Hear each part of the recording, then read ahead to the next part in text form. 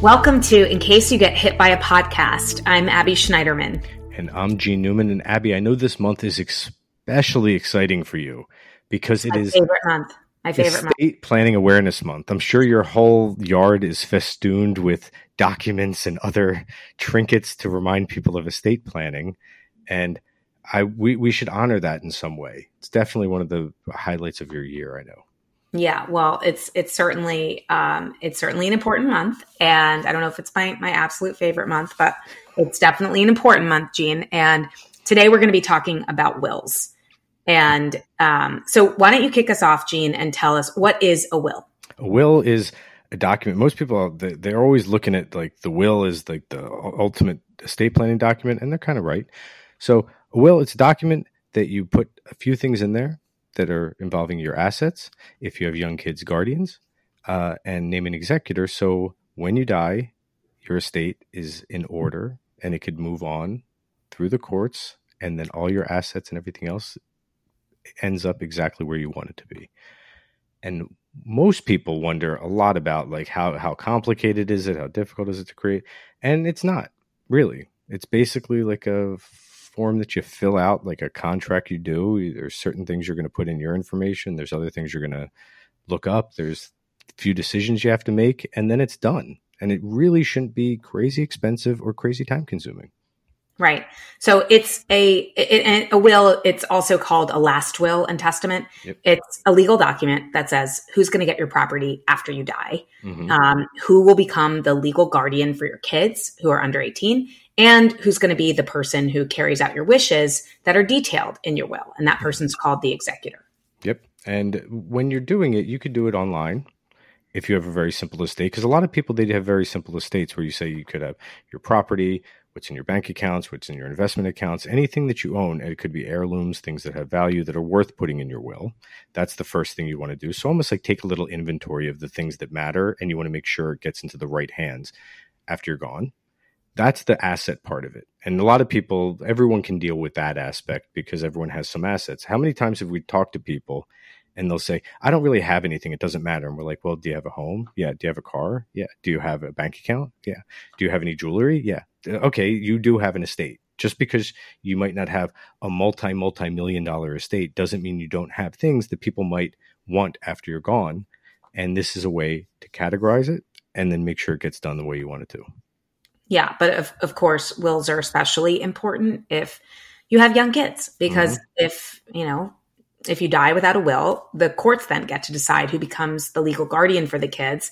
And by specifying what you want in the will, you're getting to choose who gets to be the guardian, who's going to get to care for your kids in case something happens to you. And that's the most emotional part of doing a will, because a lot of the assets, most people say, oh, I'm going to split it evenly between kids. I'm going to leave this to charity. I'm going to do that. Like they're not feeling things that need to actually be raised that you actually love and care about as much as you do your kids.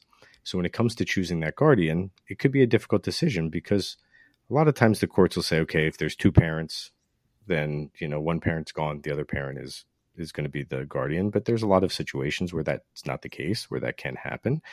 And then two people have to decide, okay, who would raise our kids if we wanted to? And that's the one area we found that most people say, we just hit a wall, and they will not finish their will because they never really get over that. And they just hope they're together long enough and are alive till their kids turn 18 so it doesn't become a problem. But it's also something that you're leaving it open to chance if something happens to both parents. Right. So one person you need to name in the will is the guardian, and the other person you name in the will is your executor. And the person that you name as your executor is the person who gets to go present the will to something called a probate court and initiate something called a probate proceeding. And that's really just where the court verifies the legality of the will and confirms the executor for the estate. And so the will doesn't actually go into effect until after the probate proceedings, which can be anywhere from like 3 months to 3 years, depending on state laws and how complex things are. But it's really important because once the court has validated the will, then the executor can begin to do something called settling the estate, which is when they can distribute the assets to the people that you named as beneficiaries in your will. And probate is about as fun as it sounds. That name just sounds very drab and painful, and it is. It's a process where if you have a very simple estate, even they have to validate and make sure that will is official, that someone didn't change it. And a lot of times, most people, it's gonna go through. That's why 3 months is the standard for a simple estate. After people usually have to post something in a newspaper that for creditors and people, if you're holding debts with, it can come out of the woodwork to file against an estate. But once it goes through, if it's very simple, then it's a 3-month thing. And then the executor can start distributing assets. This doesn't mean like your kids, for example, would stay in like a room until the guardianship thing will happen pretty quick. They'll make sure that the kids aren't just sitting there waiting for the will to be validated. That's a process that is much quicker. But for assets, they could sit there for a while, and it could be an issue if people are waiting on this, they're relying on it, and it takes years. And if people contest it, that's where it can take 3 years. I mean, we've talked about celebrities. There's celebrities that have died 10 years ago and their estates still aren't fully settled, because so many people have been fighting over it for years. And of course, because that becomes their lifeline, they're like, we wanted this, and that becomes a huge issue. So having this in place, a will, it can help prevent any of the drama. And that's the purpose of it. You really want to prevent the drama so things can pass seamlessly. And when the courts look over this will, they're going to say, this is your decisions. We get it. Let's make it happen. That's where we want to make sure that people do it. So it's not up to the courts, because if you die intestate, that's what it's called without a will, it's up to those state laws. And that's when things can get extremely complicated. If it's very simple, if you're just a spouse, if there's no other kids, it could just go to the next of kin. But there's so many problems if that happens, and it could take so much longer if people do want to claim that estate. So right. And ideally what you've put in your will, you should have conversations with your family or other loved ones or other beneficiaries around, so that it's not a surprise. Yep. And after you die, they're surprised about what's in the will. Ideally, I know that, not everyone can do that, and it's tough, but to the extent that you can have those conversations ahead of time, that's the home run. This podcast is brought to you by Everplans, the company that helps you get your life organized and keep it that way. Through Everplans' expert content and app, you're able to organize everything from your Wi-Fi password to how you pay your mortgage, from health insurance details to when your pet's vaccines are due, something I always seem to forget. So thank you, Everplans, for that. Download the free iOS app today to get started, or visit everplans.com to learn more. And you mentioned executor, and that's the person, when they're getting it done, it's almost everyone will need to work with an attorney of some sort, because it gets very complicated. It's a court proceeding, and it's not going into this isn't the people's court where you just walk in and have conversations. It's like you have to make sure it's validated. It goes through all these different processes. So it takes time. It takes energy. That executor could get hassled by the family who's waiting on a payout or something like that. If there's a home that they want to sell and it hasn't cleared yet, they have to make sure, we want to get this home on the market. We want to move this along. And they're like, I have to manage this. You can't just say, okay, I'll give you the money and then you'll pay me back. It has to be by the book, because an executor can be held liable if something goes wrong. And you might be wondering, what happens to all the stuff? Who wants to go through and list everything in your home? That's where the residual estate comes into play. And usually the executor will be tasked with saying, okay, whatever is not listed in the will, it's up to you to decide who gets it. A lot of times the family will come over, hey, anyone want to take anything? You might have an estate sale. You might just donate it all. It's up to the exec. At that point, you just say, you don't have to worry about itemizing your entire life. If you have a stereo, if you have a light, if you have a blender, that stuff doesn't matter. It's really, look at the valuable stuff that should be handed down. So Abby, for example, the stuff you'd want to give your kids and make sure it stays in the family, you want to list that stuff out so it's clear and no one just comes in. So if a cousin says, oh, I want that ring, no, that goes to my daughter, that kind of thing. Because that's where the issue arises. If someone just comes in and loots an estate or takes something, you want to make sure that doesn't happen. And that happens very often. A lot of times with in-laws that just feel like entitled to something that's in a home because they liked it, not realizing that that clock is a family heirloom. But Gene, so before we end, what happens if you die without a will? Yeah, that's called dying intestate. And when you die without one, it's all about those local laws.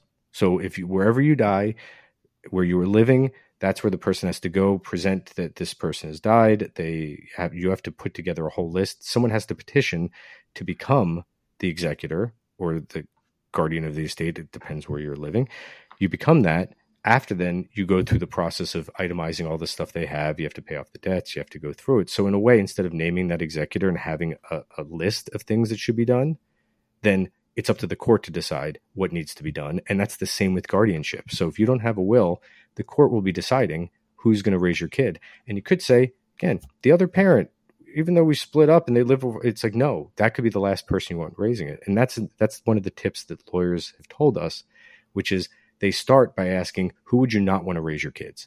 And once you start eliminating people, it's a lot of like when you're trying to choose a child's name, like what wouldn't you want your kid named? And then eventually you get towards what you want.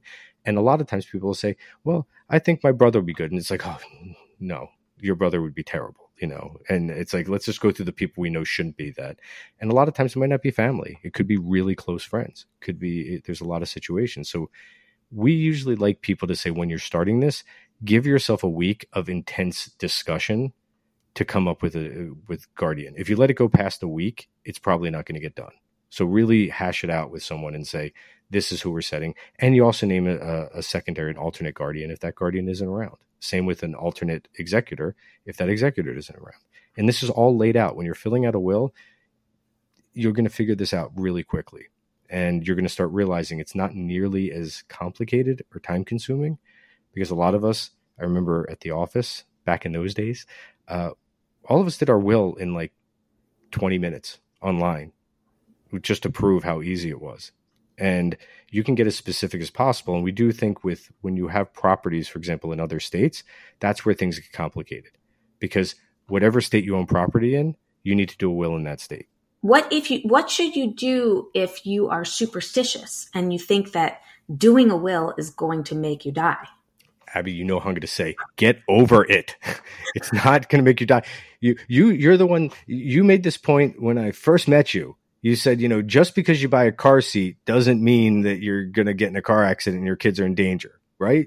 So the superstition angle, and that was a celebrity, Aretha Franklin was big on that. Even though she wrote out a bunch of wills and they found them around her house after she had died, and one actually became official that was handwritten, she was very superstitious. She didn't want to think about it. And when you do that, you're just leaving it up to chance. And just do it and literally put it away. That's the thing for us. We always talk about this. We're like, this is one of those things.